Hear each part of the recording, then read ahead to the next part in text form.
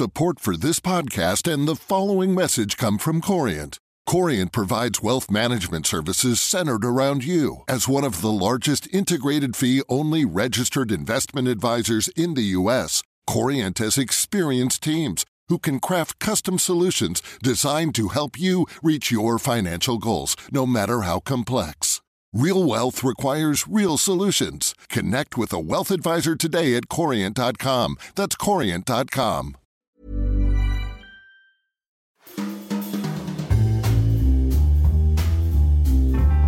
Welcome to Banking Weekly from the Financial Times with me, Patrick Jenkins.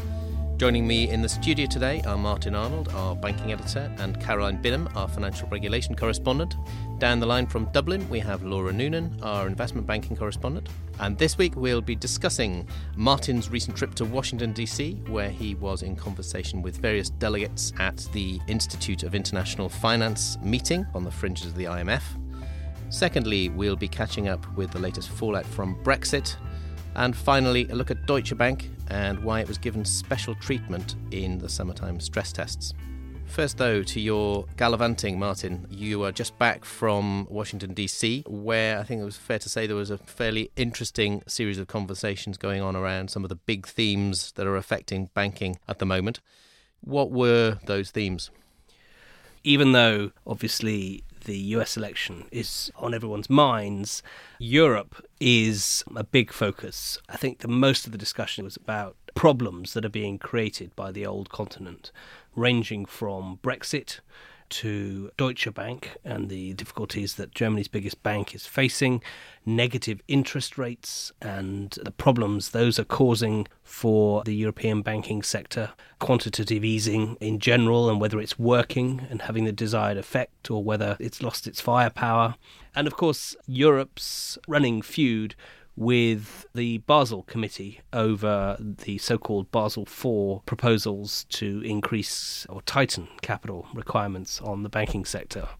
We'll come on to a couple of those issues in the second and third segments. We'll be talking about Brexit. We'll be talking about Deutsche Bank's stress testing, but also in the context of that Basel IV agenda. But let's focus in on one of the other points you mentioned, the negative interest rates, where I think you were talking to PwC's Nigel Voot about this. What did he have to say? His point was that this is going to increase the pressure on banks to reform and to restructure their businesses. But it also makes it harder for the banks to do that because they're making less money. Well, let's hear what he had to say. Your first reaction would be, yes, it would be accelerating change because they're going to have to change their business models to survive and make more money. The other side of it, though, is that they don't make as much money, so therefore they haven't got as much money to invest in changing their organisations. So they're going to have to do some radical changes to the business models they've currently got to create the capital they need to accelerate that change. But the ones that survive will be the ones that do embrace that change quickly and recognise that they're going to have to change their business mix very rapidly. And the sooner they do that, the better. But they're probably going to have to resize their current businesses, create the capital they need to allow them to change their business models for the future. And then hopefully become that customer-centric organisation that we all need. Another big topic on the agenda last week was Brexit and the various dimensions of that. I think you were at one of the panel sessions where this was a big topic of discussion. I was, and also a lot of people were reacting to the noises that were coming out of the British Tory party, which had just had its annual conference. And Theresa May had made a big speech laying out a very tough position on immigration and criticising the international elites. So that didn't go down very well with most of the people in Washington last week. Speaking at one of these panels was Valdis Dombrovskis, the European Commissioner in charge of financial regulations. So it was interesting to hear what he had to say about the upcoming Brexit negotiations. In a sense, indeed, it's a strategic choice for UK government to make what kind of relations they want to build with the EU within internal market or outside internal market, while understanding that being within internal market comes with conditions and respect of those conditions. There are others to being financial contribution to the EU and respect of EU legislative base. But in any case, now we need to wait for a formal notification, which presumably will come by March, and that will be the formal start of negotiations. The counter view, which was shared by, I think, most of the financial services executives who were wandering around Washington last week, was that whilst the two sides are drawing up these seemingly tough negotiating stance, it's creating an awful lot of uncertainty, and that uncertainty is pretty worrying from the point of view of what happens to the City of London and what happens also to the so-called Capital Markets Union project that the EU has to try and increase the amount of financing for the economy that comes from capital markets as opposed to the banking system. And I think this is summed up by Vittorio Grilli, who is the chairman of JP Morgan's investment bank in Europe. He's also an ex-finance minister in Italy, so he's been on both sides of this equation, and here's what he had to say. For financial markets, I am reasonably worried for two reasons. One is, in fact, what happens to this very important financial center, which is London. And my own view is that London is in the UK, but it's not British. Somehow London is bigger than Britain, and I would argue that it's almost a public good. Is the largest financial center in the world. Happens to be what was the European Union. Soon will be outside the European Union, but still there, and is providing a huge amount of funding to the world and to Europe as well. And I think that is a question of is a reality, is a question of efficiency, is a question of existence of a ecosystem which is very, very unique and is not easy to reproduce somewhere else. And depending on how the negotiation go, you may need to reproduce it somewhere else. Maybe not exactly in the same form, but that process, will bring a lot of disruption and inefficiency in the system. And the second is that the Commissioner was right. The case for Capital Market Union, if anything, now is even stronger for Europe. And I totally agree. We have seen that during the crisis, continental Europe especially is too bank dependent. We need to reduce the dependency, and the only way to do it is to make the rest of the capital market stronger. But this is easier said than done. And one thing is to go full speed, or a good speed. Nothing is full speed in Europe. The good speed by building a capital market union with London, which is huge, helping that kind of development. Now, without London, the starting point is completely different. So the need is higher, but it's not as easy as it would have been if London would have part and the UK would have part of the picture. Let's move on to the second topic, and at risk of treating listeners to an embarrassment of Brexit, let's look now at a couple of other aspects of this whole debate. I'm joined by Laura down the line from Dublin. Welcome, Laura. You and I actually collaborated on a big number in Monday's newspaper on how exactly the strength of financial centres outside London compares and who looks best placed in terms of the status of their financial centres to take business from London. And you crunched the numbers on this and came up with some quite interesting data. Yeah, so basically what we did was we went and looked at the number of banks licensed across 8 of the countries which are most likely to take business from London. And what we found out from that was that Frankfurt has by far and away the most developed financial centre, both in terms of the total number of banks it has, so it has around 2,500 banks there, and also in terms of the presence of the largest and most complex banks.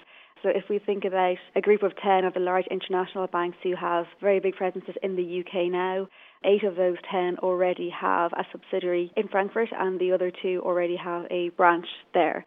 So there is a large level of familiarity, there's a very developed infrastructure there, and that all points towards Frankfurt being very well positioned.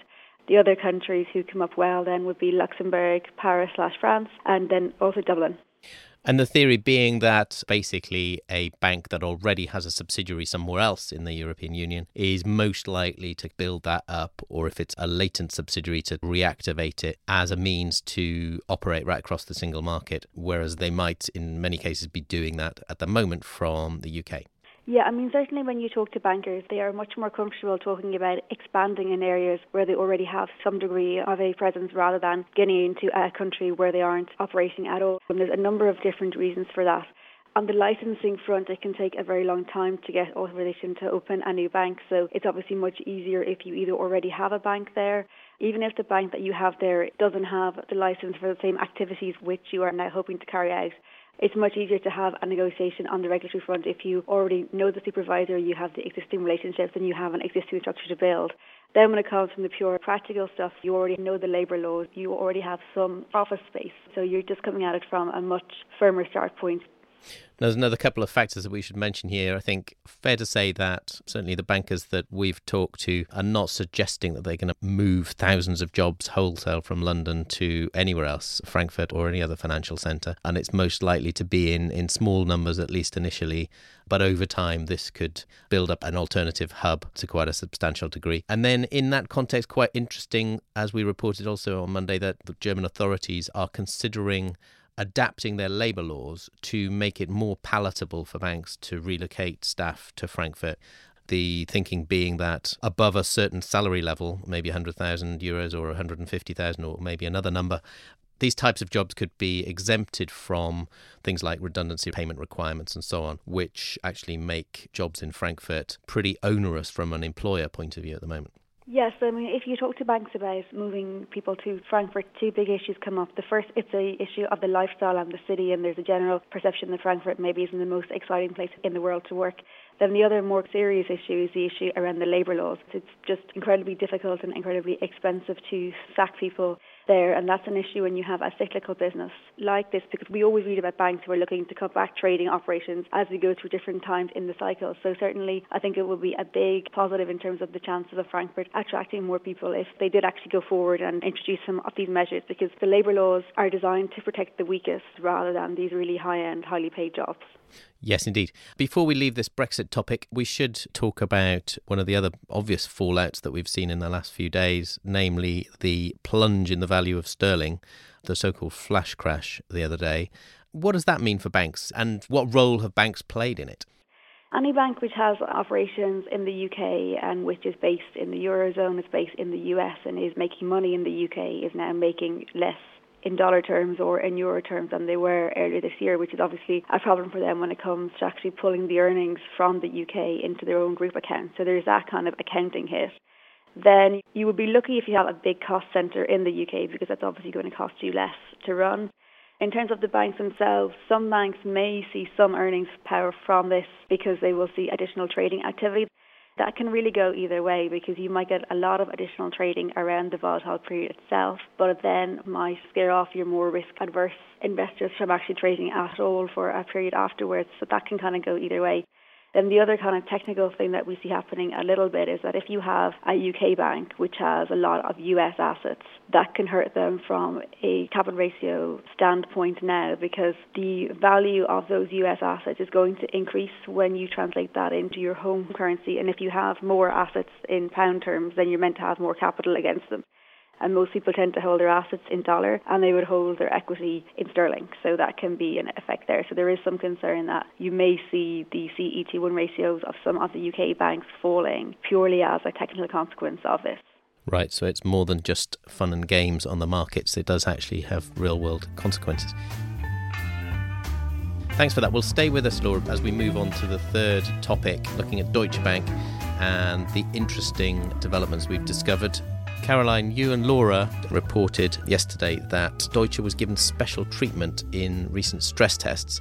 Yeah, that's right. We had found out that Deutsche was given special treatment because it was essentially allowed by the ECB to count $4 billion worth of proceeds from the purported sale of its stake in Huaxia, the Chinese lender, even though that deal hasn't even now completed, and despite the fact that the rules around the stress test stipulated that only deals completed by the end of December 2015 were allowed to be counted. So it looks like special treatment because the authorities knew that they looked relatively weak on capital and, needed to be given special treatment, otherwise the market would freak out? Well, it certainly doesn't look good. We don't know precisely why the ECB gave Deutsche this special treatment. Certainly it wasn't extended to other lenders in similar positions, such as Caixa. I should point out for clarity that even if the proceeds of the sale were not allowed to be taken into account, Deutsche would have still been well above regulatory minimums during the stress test. I should also add, for transparency's sake, that another 20 lenders beyond Deutsche were given exemptions as well. However, different kinds of exemptions. Different kinds of exceptions, exactly. And they were all within the ambit of the rules, section 6.4.2 to be precise, because we went through all the disclosures. And Deutsche was the only one that had this specific treatment that had a different note beyond that. And it seemed to basically go against the specific rules, which said that deals had to complete to be able to be counted for capital purposes. Exactly, very explicitly so. And essentially the process is that individual banking supervisors, and in the Eurozone banks' cases, that is the single supervisory mechanism within the ECB, they sign off on such exemptions, and then the stress tests themselves are run by the European Banking Authority. But the EBA has no power of veto, which is quite surprising, over these individual supervisory decisions. So, Laura, what's your theory on all of this? It certainly doesn't look good, because the whole idea of doing these EU-wide stress tests is that everyone's balance sheets are meant to be assessed in the same way. When you have a very large bank breaking a very explicit rule, it just smells foul. And there may have been very good reasons for the ECB to do this. Unfortunately, the ECB will not enlighten us as to what those very good reasons might be. The ECB has just been citing a policy that they don't and that they can't comment on individual institutions. I think when we have something which is this obvious, there is a very clear rule and they very clearly allowed Deutsche to break it. And unlike all the other instances where they refer to the point in the methodology which they use as the basis for it, they just don't explain this one at all. They just simply say that they allowed Deutsche to do something different. I think that the ECB really does have some questions to answer here. Yeah, it's yet another question mark hanging over Deutsche, I suppose. Caroline? Yes, and in fact, the newest member of the Bank of England's Financial Policy Committee on Tuesday morning hit out at this process. He says that giving Deutsche a pass in this way is just terrible for undermining stability. So, that's quite a swipe at his counterparts at the ECB. Yes. Now, there's a broader interesting debate here, isn't there, as well, around European institutions sticking together in the light of a transatlantic spat over the strength of banks, essentially. Yeah, I think that's absolutely right. So at the moment, I think there is what I would characterise as a spat over the rigour of post-crisis reform in Europe and just how willing the authorities there are to do what it takes. So at the moment, there is a current reform package that's being worked on in Basel. We're calling it Basel IV. Well, indeed, the industry calls it Basel IV. If you say that to Mark Carney, he will push back quite strongly, although I understand the feeling within Basel itself is actually they're quite agnostic about whatever we call it. Mark Carney being the governor of the Bank of England, but also head of the Financial Stability Board, which is the kind of oversight authority. Yeah, it's a sister organisation to Basel, exactly. So the point is that Basel is doing quite a lot of work at the moment, and hopefully it will publish its final recommendations by the end of the year, over these rules that they feel have been gamed for too long by banks in trying to work out their capital ratios. It's all about how banks model for their risk-weighted assets. Now, European lenders obviously have pushed back quite strongly against these reforms for quite a long time. There's been a lot of criticism that these reforms will lead to a significant increase in their capital. And that's all well and good. It's the typical kind of griping that you hear from the industry on any of these kind of reforms. However, last week was quite interesting because we actually had the European Union's financial regulation chief, Valdis Dombrovskis, himself say that Europe stood ready to walk away from this reform package because it unduly disadvantaged lenders across the bloc. And obviously Deutsche, being one of the least well capitalised of Europe's banks, is right in the middle of these crosshairs. Absolutely. There has been speculation that Deutsche might suffer from such packages like an increased, more rigorous leverage ratio, for instance. Well, that's something we will watch. If they hit the end of year target, we'll come back to it then. I suspect it may drift into next year, so we'll monitor it anyway. Thank you both for that, and also thank you to Martin for his contributions. Remember, you can keep up to date with all of the latest banking stories at ft.com/banking. Banking Weekly was produced by Fiona Simon. Until next week, goodbye.